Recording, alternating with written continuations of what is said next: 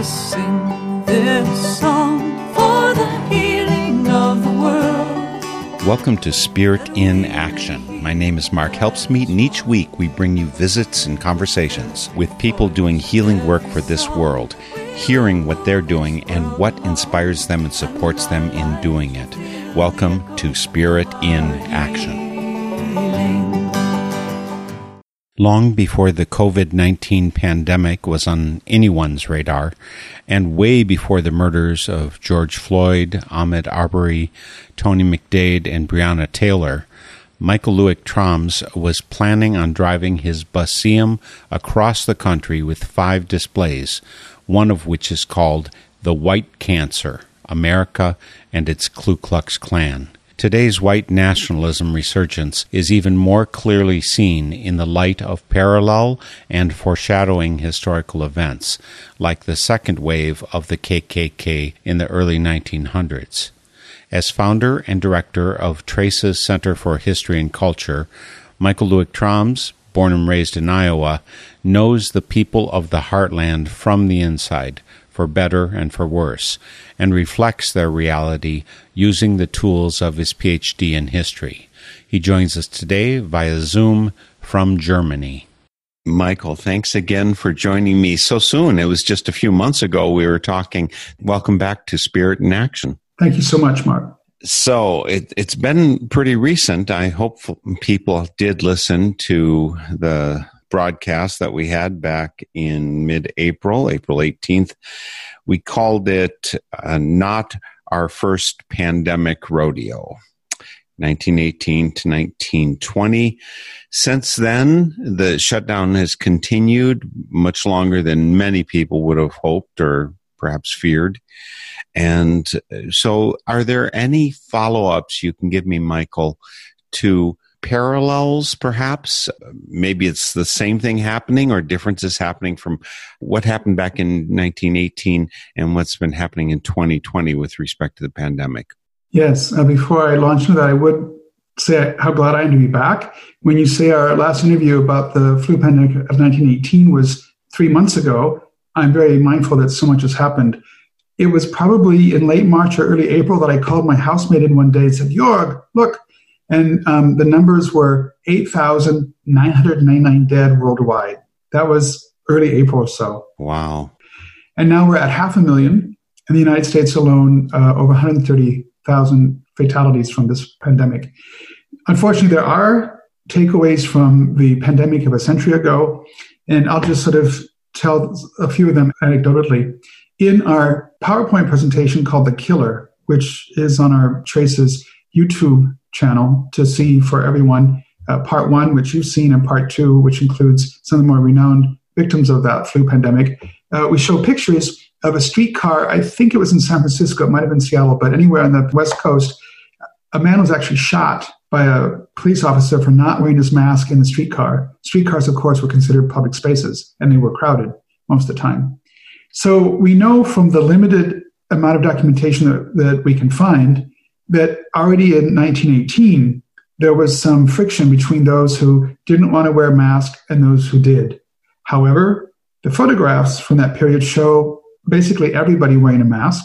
And I know a few other examples of people who refused to wear a mask.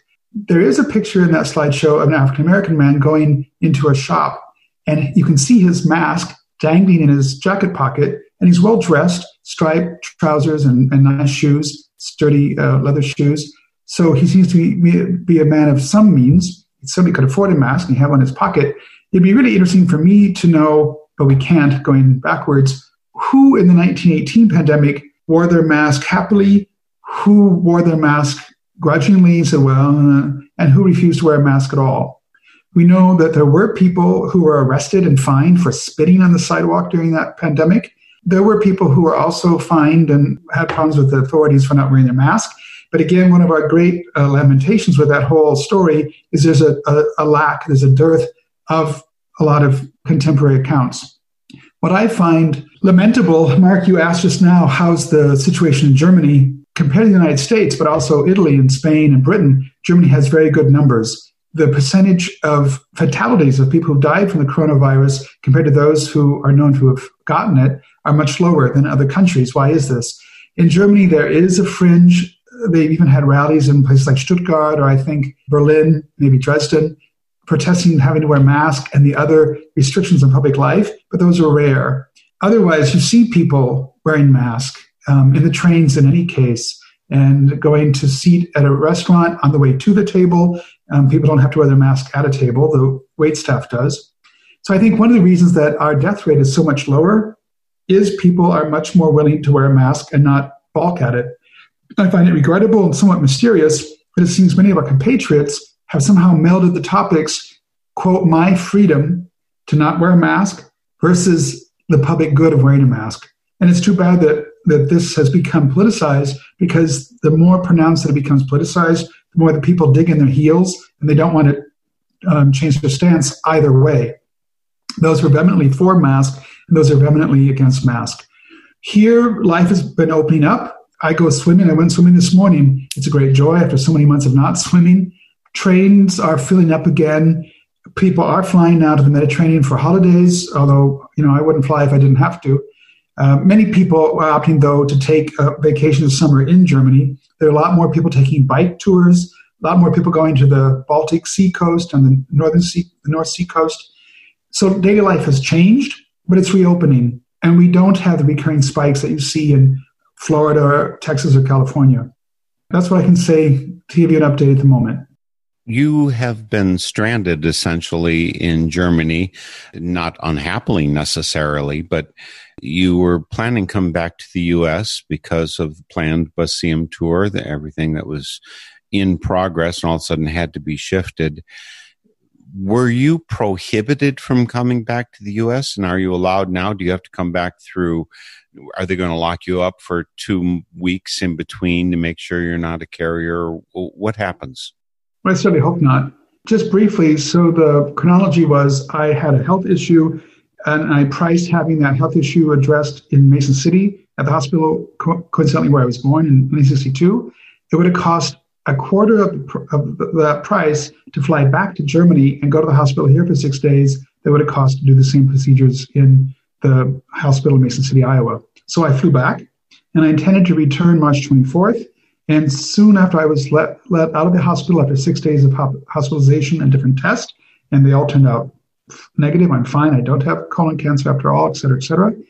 President Trump, in effect, closed the flights between Europe and North America and the United States, in as far as the United States wouldn't let European nationals in anymore who didn't have a U.S. green card, residency card, or citizenship.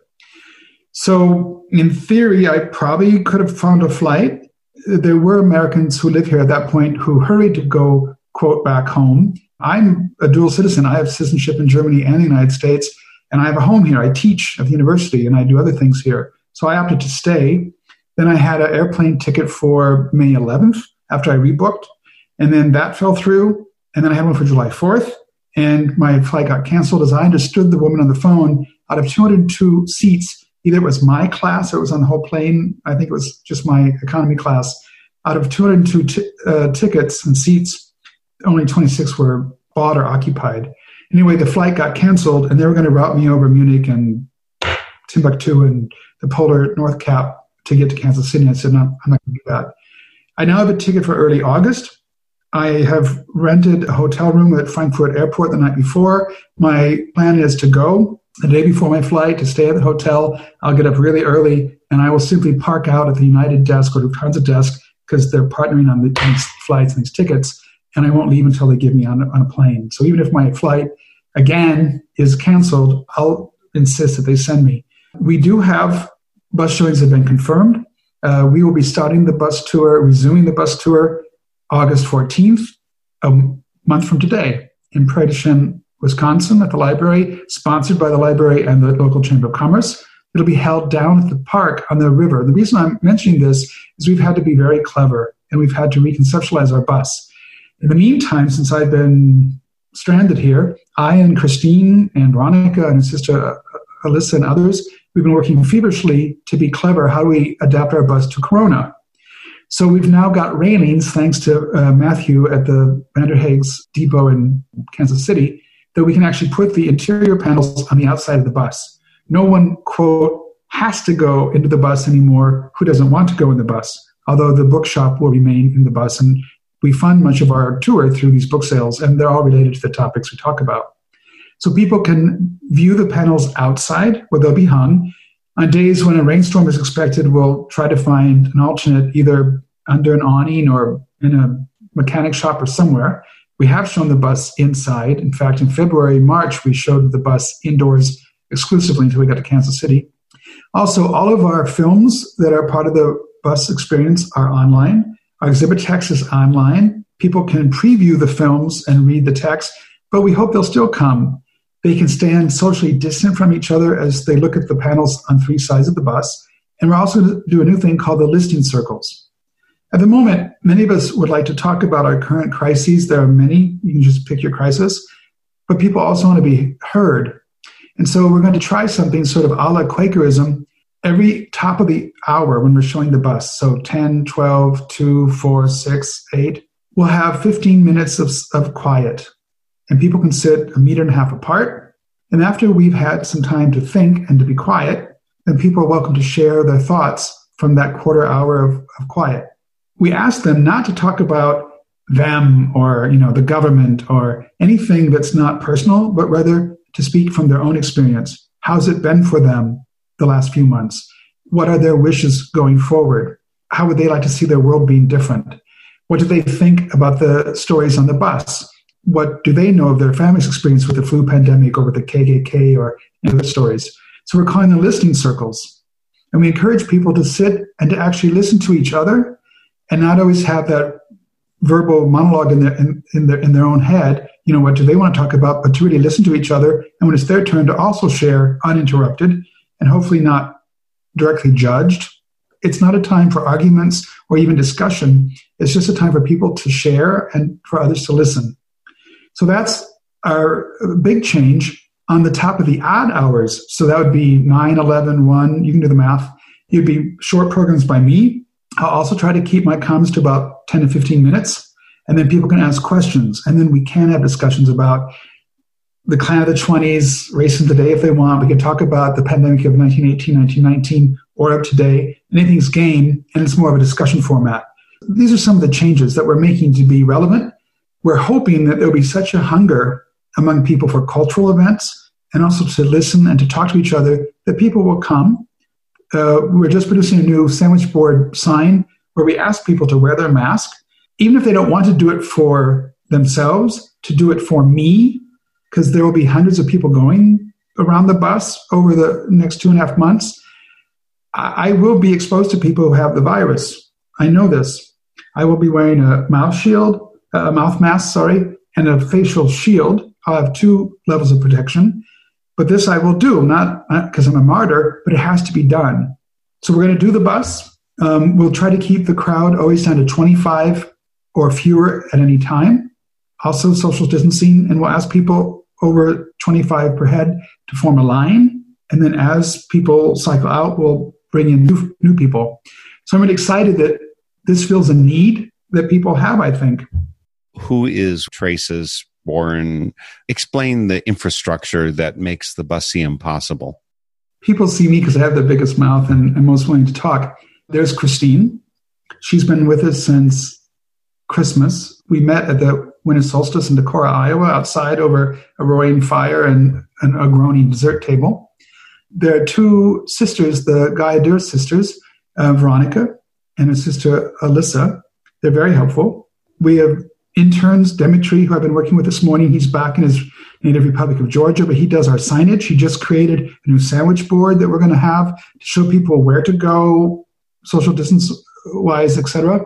So there are different players. This morning I had a meeting with 6 people here in Erfurt. This programming will continue when I return in November to Germany. So there are people who cycle in and cycle out. We have staff. We have money. Again, we'll actually pay Christine for the hours. We've not been able to pay her recently. I don't get paid, but I do it out of conviction. The Gaiadur sisters are volunteers. Demetri gets remuneration and is also an intern. And we have other people. So people come in different capacities for different lengths of time. And without all those people, I couldn't do what I do. So in a way, they support me because they believe in the project. And what is the purpose, the intent of Traces of Sporn? Is it to subvert the system, to bring enlightenment, to bring back the Christ? I mean, what? Why not? I mean, you could have a religious intent like that too. What actually have you written into your intent? Because we do get public monies from time to time. At the moment, I can't think of any public monies that are financing the coming tour, but certainly we have in the past. We've had grants from Wisconsin, Iowa, Indiana, Nebraska, Illinois humanities organizations, and so we cannot take a religious or political stance per se, and we don't. So this whole idea now with the listening circles, even that I say it's sort of tapping a Quaker tradition, I suppose I might be able to say that with public funds being used, but I wouldn't do it. I can do it now because I'm not holding to anybody along a party line or not party line. Changing the system is not a bad idea. We're not here particularly to foment revolution, although a revolution might be overdue. What is true is there's a revolution going on by itself anyway, independent of the bus. When we conceptualized this bus, there wasn't COVID that we knew about. George Floyd had not yet been murdered. He was still walking around free and alive. Then we outfitted the bus in February, and soon thereafter, COVID landed in Europe and in the United States, as far as we knew. And Christine said, I never imagined when I said in December over, roasted weenies and marshmallows and the Winter Solstice Festival that these topics have become so germane. With the killer 1918 pandemic story, there are obvious links, but also with the cow wars. And I'm hoping that you and I, Mark, can talk about the cow wars soon. The cow wars are really about the social strife of the 1930s. Farmer desperation, the farmers' depression began 10 years before the Great Depression. So farmers were already hurting at the end of World War I, 1919, not like Wall Street that collapsed in 1929.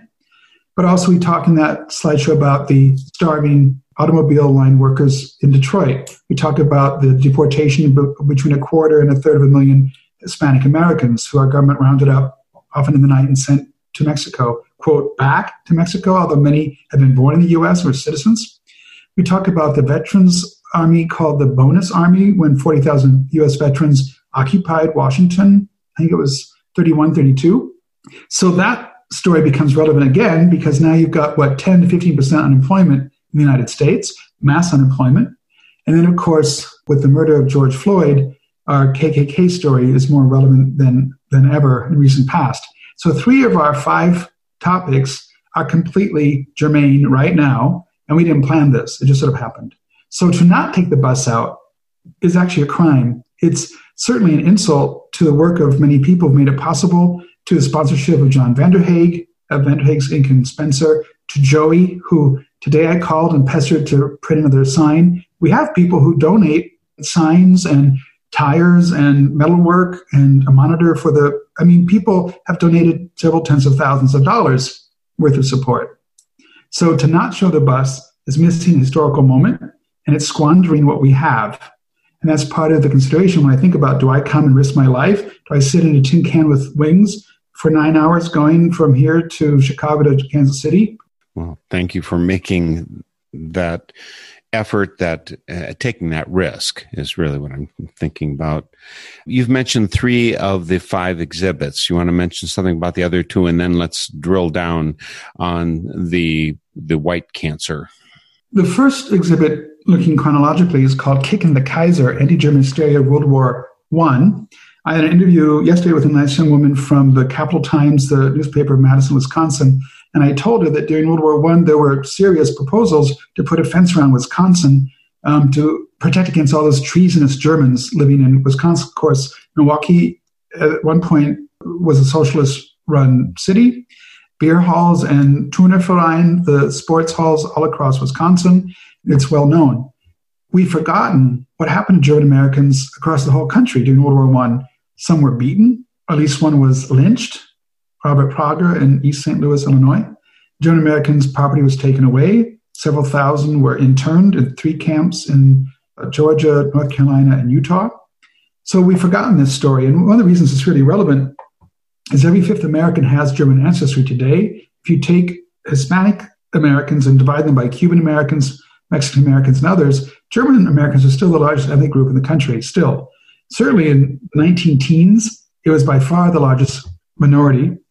So an interesting question is, how do you take the largest minority and make them invisible? So the first of these 5 topics I find very interesting as a mental game. We do talk about President Trump's grandfather, who, like my great-great, came from Germany and later opened a hotel on the frontier, the Trumps in Yukon and the Lewigs in pioneer-era Iowa. So we talk about German Americans, how they helped build the country, and then during World War I got hit in the head. And now German American culture is mostly invisible. The fifth of the 5, I mentioned the other 3 already, is about bootlegging in Prohibition era. What's interesting is how these 5 stories all dovetail. The case study that we give, where the German American bootleggers of Templeton, Iowa, who were supplying Al Capone in Chicago and certainly speakeasies in Omaha, maybe Milwaukee, I don't know, Kansas City, maybe St. Louis, but they were running booze all through the upper Midwest. And the Klan in Carroll, Iowa, and other places would come and burn crosses outside of Templeton because these were German American Catholics. And this does give us a nice segue to the story of the white cancer. One of our 5 stories is America's white cancer, the KKK second wave, the so-called second wave of the 1920s. Just briefly, I'll give a sketch, and then we can actually take these and disassemble this bit by bit. In the film that Marcus watched last night, because I said, Mark, watch this film, everyone can see on a YouTube channel that the Klan arose out of the ruins of the Civil War. The Klan sort of disappeared after the mid-70s and was revived by a big cross burning on Stone Mountain outside of Atlanta, Thanksgiving Eve, 1915. Plus, there was the film The Birth of a Nation, which quoted the President Wilson as supposedly being pro-Klan. And this really got it going. During World War I, although we weren't yet in it, the writing was pretty clear on the wall, and soon we would be in World War I. But all issues of origin and race and grouping became very important. If you were a Hungarian American or a German American or whatever, all these things were of importance. In the 1920s, even after the war was over, the anti-German, anti-Catholic sentiment of the Klan helped lead to prohibition because German beer garden all over the Midwest and the rest of the country got hit in the head. They had to close. So being against booze was also being against mostly the German brewers. Leinenkugel, Pabst, Hahn, Miller, which was probably Müller at one point. So all these things are related.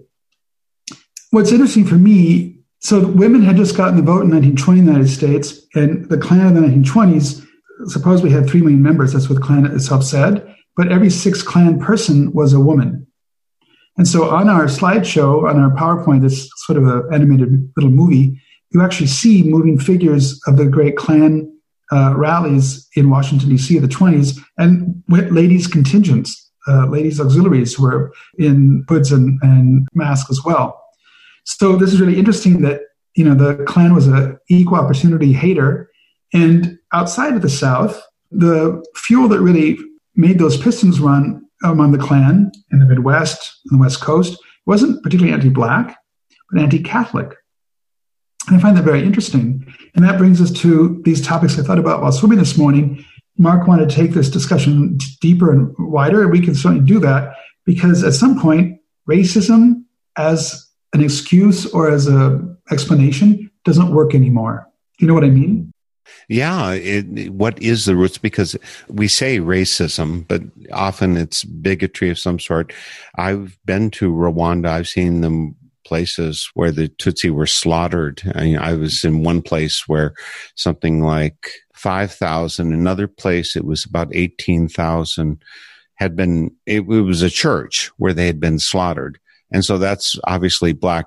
You talk about German versus Koreans, the prejudice that is longstanding and the enmity and even the slaughter, slavery, etc. So I know it happens all over the world, and it's not just racism, but it is somehow how we draw circles of we and they. It's some essential part of it. But let's get to that eventually. So again, we're talking about the first wave of the Klan only goes for maybe like 10 years or so, right? 8 or so, 7, 8. And in that time, what is the purpose of the Klan? That's a very important question for this reason. So the Klan in the 1860s and early 70s was established in large part to terrorize recently freed African Americans.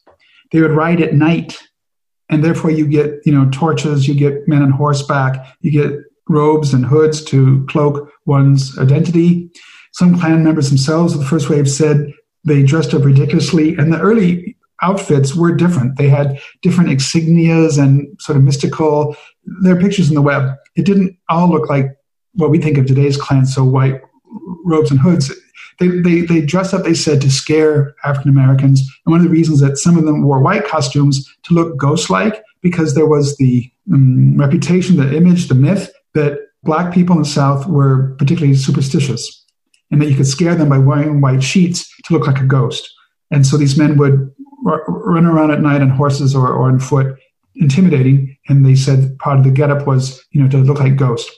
At any rate, they wanted to create a new order. The former slaves were no longer enslaved, at least officially, although we know that economically there were ways to get people back into dependency in the company store, so to speak. Sharecroppers, tenant farmers. And also, besides just keeping, quote, Blacks in their place, there was the idea of setting the narrative. This quickened and morphed as of the late 80s, 90s, when especially the widows and daughters of the Confederate soldiers and officers began, the Daughters of the Confederacy, I think I've got that right, and they began to erect all their statues across the South, hundreds or a couple thousand. And those statues were to set up a certain narrative. And the narrative that they especially wanted to sell and to eternalize in stone and brass and bronze was the lost cause narrative, that white Southerners were fighting for states' rights. It wasn't about slavery. It was about states having the right to leave the Union, and which is something that necessary. You have to establish in a republic or democracy the right for states to opt out, but, the right to do what? The right to sustain slavery, which does bring us, unless Mark's going to plead again to take a detour, does bring us back to the topic of today. Let me remind folks that we are speaking to Michael Lueck-Troms. He is the person at the center of Traces, Center for History and Culture. You just heard him mention a book, At Home in the Heartland. There's more writings and more videos and more information via Michael that we'll have on the northernspiritradio.org website, including pointing you to traces.org, their website. That stuff is always on northernspiritradio.org. Come and post comments on our programs, rate them. There's a donate button so you can support us, but follow your way to these people and these organizations who are working to make the better world. And we need that so much. And fortunately, we are in a time where there's great possibilities for good and for ill.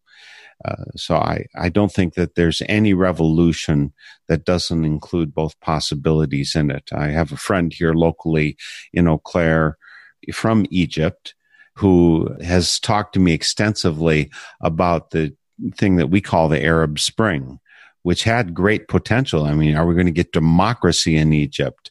Well, as we know, throughout most countries in the Middle East, Arab Spring has not brought summer.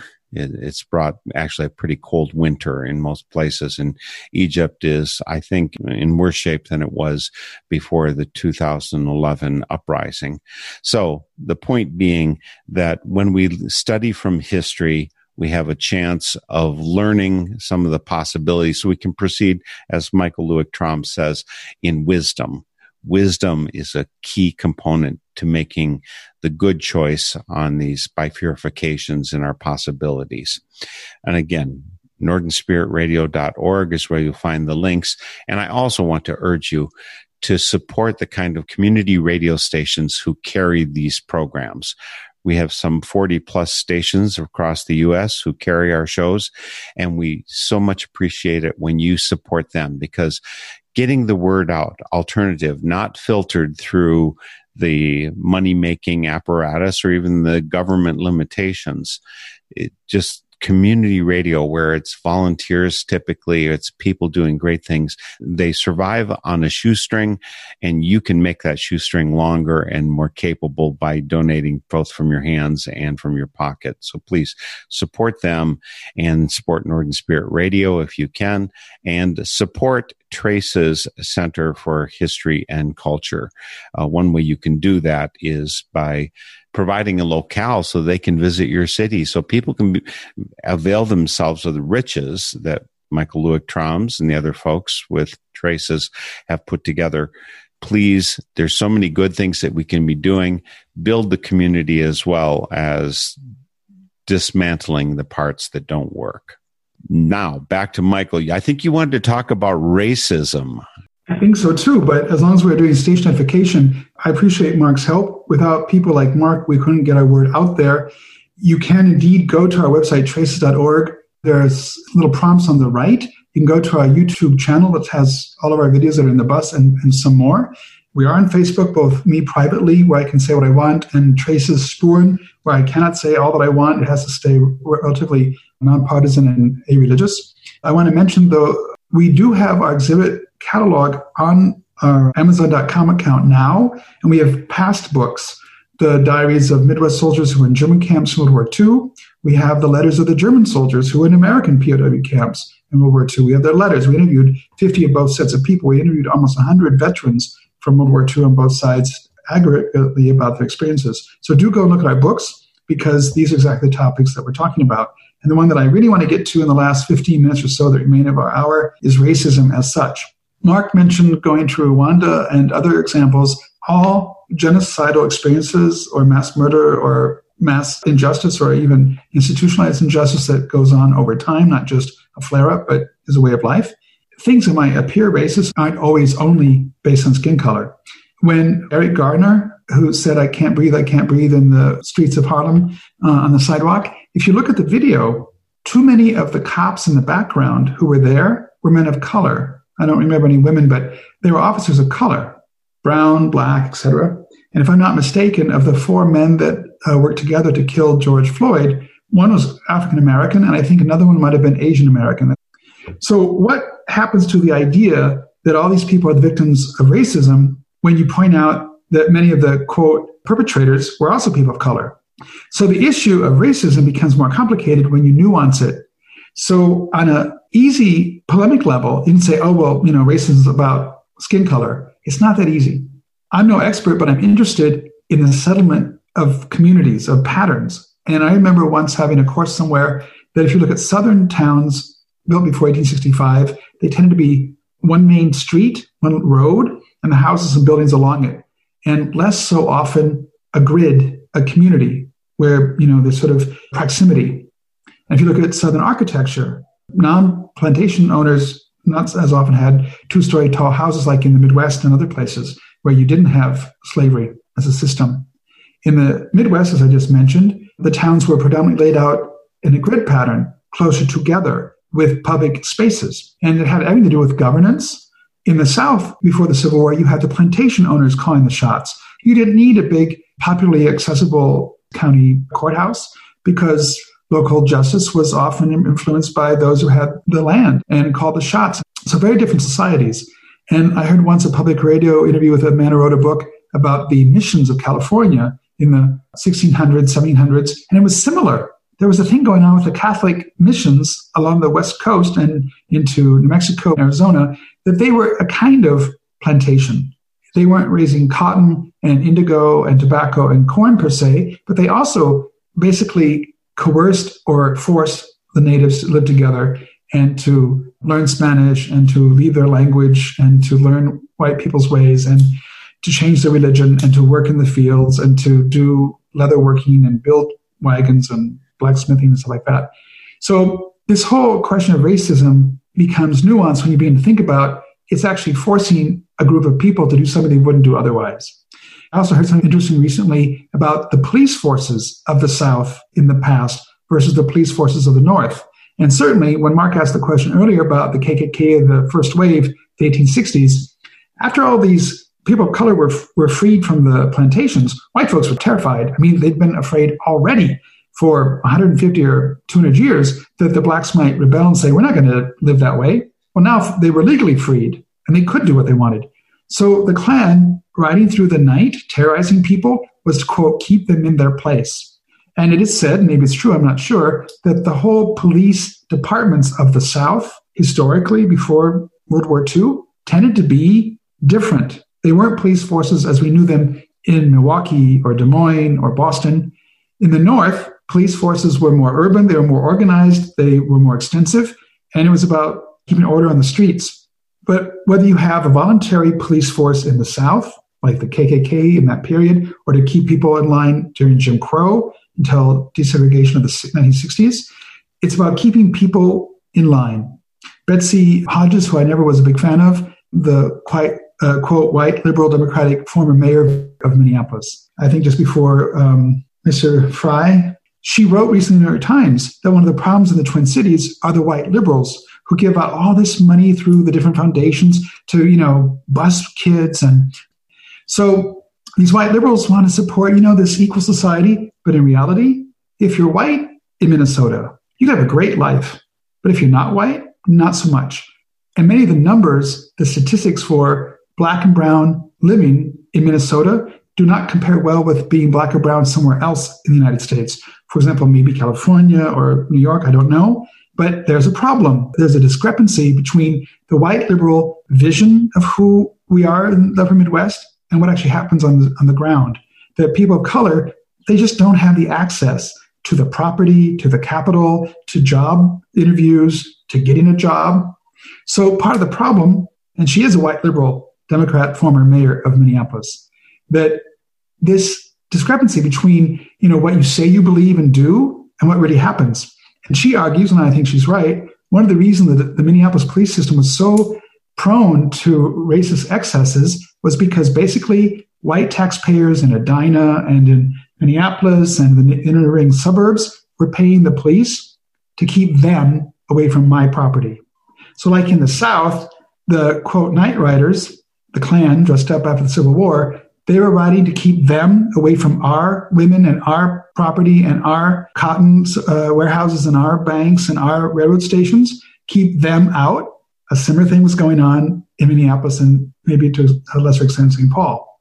So the whole issue of racism isn't just skin color, but it's who's in the out group, who's in the in group. And if you look at American history, the Italians came. We call them Dagos. The Irish came. We call them lots of things. Alcoholics, hooligans. The Jews came. We had the Spics. We've had the fags. We've had the niggers. So in the United States, we've always found a group, not necessarily black or brown, to put down at the bottom. And they're cheap labor. They're there when we want them or need them during economic cycles of boom and bust. So we have to have some sort of a police force to keep them available as a pool of labor. When times are good, like during World War II or the 1950s, high employment because people can fill jobs, scooping up our ice cream at the ice cream parlor or filling our tanks at the local gas stations. When I was growing up, we still had attendants who filled your car. You didn't fill your own car. So you had cheap labor you could bring in. When people filling those jobs say, we don't want to do that anymore. We want our kids to go to college. We want them to have an interview chance and get a better job. Then the mix changes. I would argue that part of the racist story in the United States has to do with empire. And I'm not a communist. But if you just look at all the imperial cities, London, Paris, Madrid, New York, they were so grand with so much wealth and so many lines of power because someone somewhere else was working for the man that built all that. The Belgian Congo, brutal, merciless, killing people, putting them in camps and saying, if you don't go out and tap enough rubber today, we'll kill your wife and kids. All right. And they'll stay behind this barbed wire until you come back with X number of kilos of rubber. That's just one example. There's so many. But Europeans, wherever we went, found someone to force to do something that they wouldn't do otherwise. And this is the problem. It's not just your skin color, because actually in America today, it's possible to be in the in group and be dark-skinned. Mm-hmm. We saw that with the war in Afghanistan. We saw it in the war with Iraq. I mean, Afghanistan is debatable after 9/11, but with Iraq, there was no yellow cake. It was about something different. It was about resources. And we had to have our people go over and put their people in check through intimidation, through guns, through patrols. Someone somewhere has to pay for our way of life. How dare they have our oil under their sand, right? With empire, you almost always have to have a war, and a war is organized force. I'm going to wage a war and force you, when I win this skirmish that we're calling a war, then you will give me your crops, you will give me your gold bars you've hidden under the bedroom floor, you will give me your children to come to my factories. I'll give you an example. In German, and English is largely a Germanic language, in the Third Reich, we all know the word Third Reich. What does it mean? It's the Third Empire. The Second Empire was under the Kaiser, the 1870s onward, and the First Reich, if I'm not mistaken, goes back to Karl the Great, the Holy Roman Empire.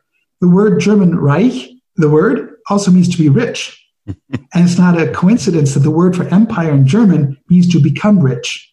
That's what an empire is. You put up a border, you expand it, and then you siphon off the riches of the conquered peasants, of the conquered princes from the other side. You stretch out your borders, you expand the Reich, and then you start plundering the riches.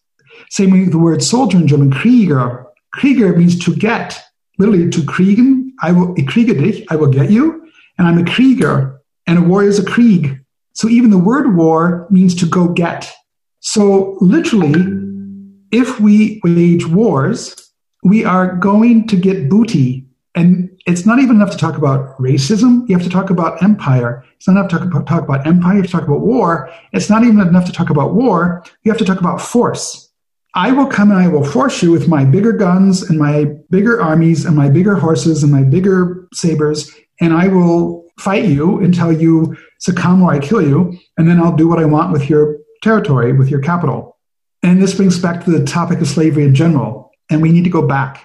So the Romans had slaves. Now, some white liberal academics will argue, Romans and slavery, it wasn't based on skin color. It was a better slavery. It was just, vanquished populations from North Africa or from the Middle East or from Northern Europe. They would enslave the Germanic wild people up in the Rhineland.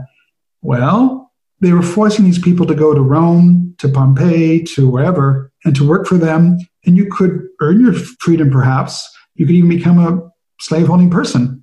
If you fast forward to the 1500s, Arabs were running the slave trade of Northern Africa and the Mediterranean. One of the reasons we fought the war, the Young Republic, on the Barbary Coast, because they were capturing sailors on American ships and enslaving them. There were white slaves, people who were enslaved who had been sailors on the Mediterranean or on the Atlantic. Well, this wouldn't work, and so we sent our ships and we blasted the hell out of them. So it was Arabs in the modern era who helped set up the European slave trade. And the European slave trade was all about empire, to go off to Africa above all, but other places. There were people who, quote, voluntarily went from what's now Malaysia and Indonesia. They were sent to Southern Africa by the British. There were people from Southern India who were sent to Southern Africa to work in the fields and the mines. So they were sent voluntarily, not so voluntarily. If you Google in Australia, the people from Papua New Guinea and other Pacific islands who were basically lured or brought through coercion to Australia to work the sugar plantations, it's the same story, just different location and different names. So if we want to talk about racism, we can't change the situation unless we admit many of us have a vested interest in perpetuating the system. Are you going to give up your cozy house in the suburbs? Are you going to give up your nice job? Are you going to really let those people live next door? Are you going to let them take your kids' place at that business? So if we want to stop racism, we have to talk about forcing people and stop forcing people to do things they wouldn't do otherwise. We have to learn to give people opportunities and real chances at betterment, but we can't force them. We have to work with them, not overpower them. And that's the central problem. There are so many problems that need to be addressed. And I'm really thankful for you, Michael Lueck-Troms, providing an overview that will be helpful. I worry that in the United States, we'll focus on one small subsection so that we won't, it's whack-a-mole, right? You hit one problem, it pops up in another. Unless you have the overview, it's hard to know how you get to a real solution. I do want to step back and review a little bit more. You started in on the various waves of racism that we've had in this country. You talked about the KKK immediately following the Civil War. You've talked not quite as concretely or as definitively about the second wave, which happened in the early 1900s, 1920s, going in there. You also speak in your video that is on the traces.org website. You talk about the third wave. Could you say a little bit about that? Because, of course, that comes home to us. We know about George Floyd now and many other people. You've mentioned a couple of them who have been victims of racism today. But the KKK, the resurgence of white supremacy, the third wave that you speak of, when does that start? So the second wave sort of died out as World War II expanded to include the United States. Also, the end of the Great Depression. During the Depression, people had more to worry about than just intimidating their neighbors of whatever background. But certainly by the time World War II was in full force, people were busy with other things. So the second wave sort of died out the end of the 30s by the end of World War II. It depends on who you are and how you're counting, but the third wave began to arise late 40s, in the 50s. You have sympathetic organizations like the John Birch Society, which I remember too well growing up, was active. There have been other groups. I'm not as much an expert on the third wave. What historians try to do is find some distance from the subject. The third wave is still among us. You can look at internationally, there are different faces of this. The Front National in France with Marine Le Pen, the AfD, Alternative for Deutschland in Germany, what's translated the Alternative for Germany. It's a political party, but it's a house where even the AfD is now kicking out some of their members for being too far right, to being too Nazi, which in Germany we don't accuse each other of very lightly. It's a huge thing if you say someone's a Nazi. If you do it unfounded, you can actually get fined or put in jail. I'm not as much an expert in the situation in the United States. I would invite you, Mark, to have a guest speaker who's much better informed. All I will say at this point is certainly there are people around underfoot at the moment who would like to exploit the current instability and explosiveness for their own purposes. And these are people who don't want to expand love and understanding and domestic harmony. I can't say a lot more about it at this point. I think you know more than I do about the third wave. Well, it's important to realize that the KKK, the white nationalism, the racism is never an issue of the past. There's always tendrils of it coming into the future in all countries around the world. I appreciate you mentioning what's happening in France and in Germany, because sometimes in the U.S., we want to think that we're the only ones with this problem, and we see the world domination issue as only a U.S. thing. But, you only have to go back 70 years when U.S. was not the top force in the world to understand that the racism, and again, racism is an insufficient word because, as you mentioned, in the second wave, it was really Catholics who were in the upper Midwest, the primary victims of the KKK. So there is always someone you want to hold down, spit on, in some way, victimized in order to have some benefits for yourself. Based on what you're saying, it does occur to me, I mentioned the 5-Star Movement in Italy, which is also vehemently against refugees or immigrants. In Britain, of course, Brexit was fueled by xenophobic impulses. What you see worldwide, also in Australia, where the Australian government, at least previously, was merciless about putting so-called boat people, refugees at the high seas, not in Australian camps. They're putting them in camps, I think, in Papua New Guinea or East Timor or somewhere, but they're putting them offshore with no chance to come onto Australian soil. So one sees worldwide that in predominantly white cultures, there's this backlash. And I think basically it's a fear that whitey's losing it. Whites have been at the top of the international pecking order for 500 years with our slavery, with international global commerce, with our trade lines, with railroad and telegraph, later telephone, now satellite cables. White folks have been the pushing force of much of that. And we have felt entitled. Sort of like the Steve King motto of the world, if we have bestowed this to the world, we've earned to stay at the top and to keep administering it. That's passing. Just from birth rates and death rates, white folks won't stay the dominant force in the world. And then economically, the Chinese have been both frog jumping over us, and the Indians would have tried, but they're stuck in their other problems in India. But things are changing. And I think a lot of people don't even understand this on a rational or conscious level, but they just feel in their gut that, I, as a white person, I stand to have my comfort and my privileges eroded or even taken away. And I think this is why we see so many voters who are voting based on xenophobic and race-related topics like Build the Wall. It's all about keeping, quote, them out. So you can learn about this by listening to my interviews. There's a previous one 3 months back with Michael Lueck-Troms of Traces Center for History and Culture. You can get their books. And again, traces.org is their website.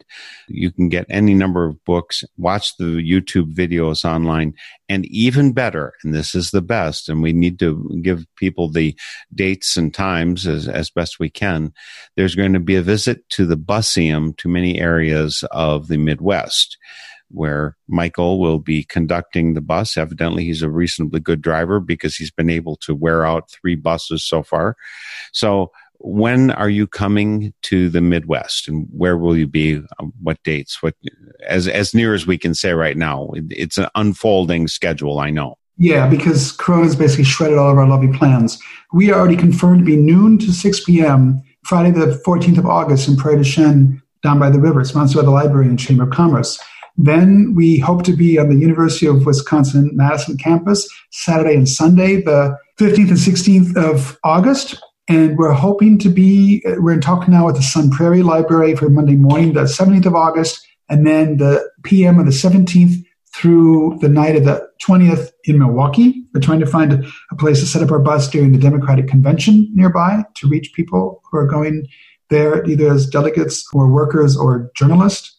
And then after that, we're looking at going north to the direction of Green Bay, Wausau, and we hope to be with Mark and other Quaker-friendly people on Sunday, the 23rd of August.